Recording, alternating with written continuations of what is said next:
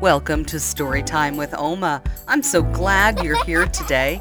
We're going to continue our journey through the Old Testament.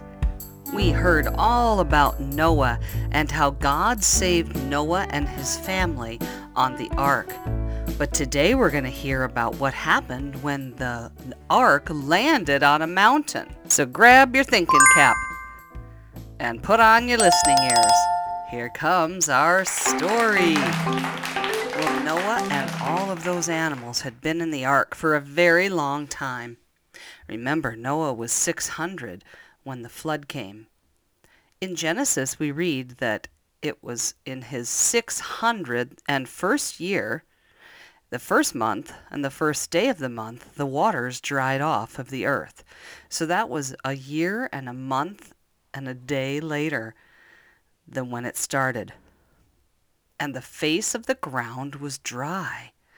Noah looked out from the covering of the ark.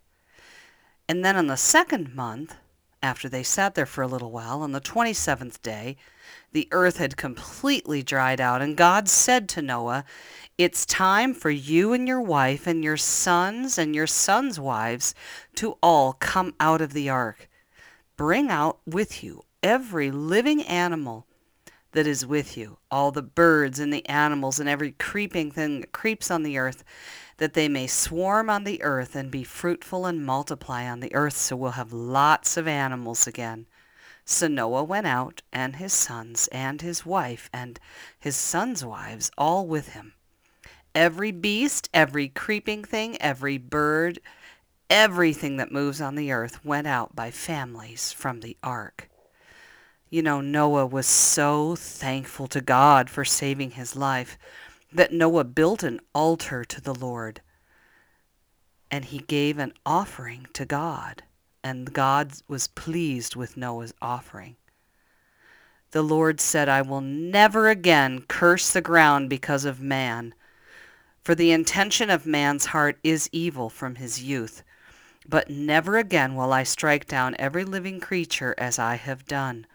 While the earth remains, seed time and harvest, cold and heat, summer and winter, day and night, they'll all continue and not stop."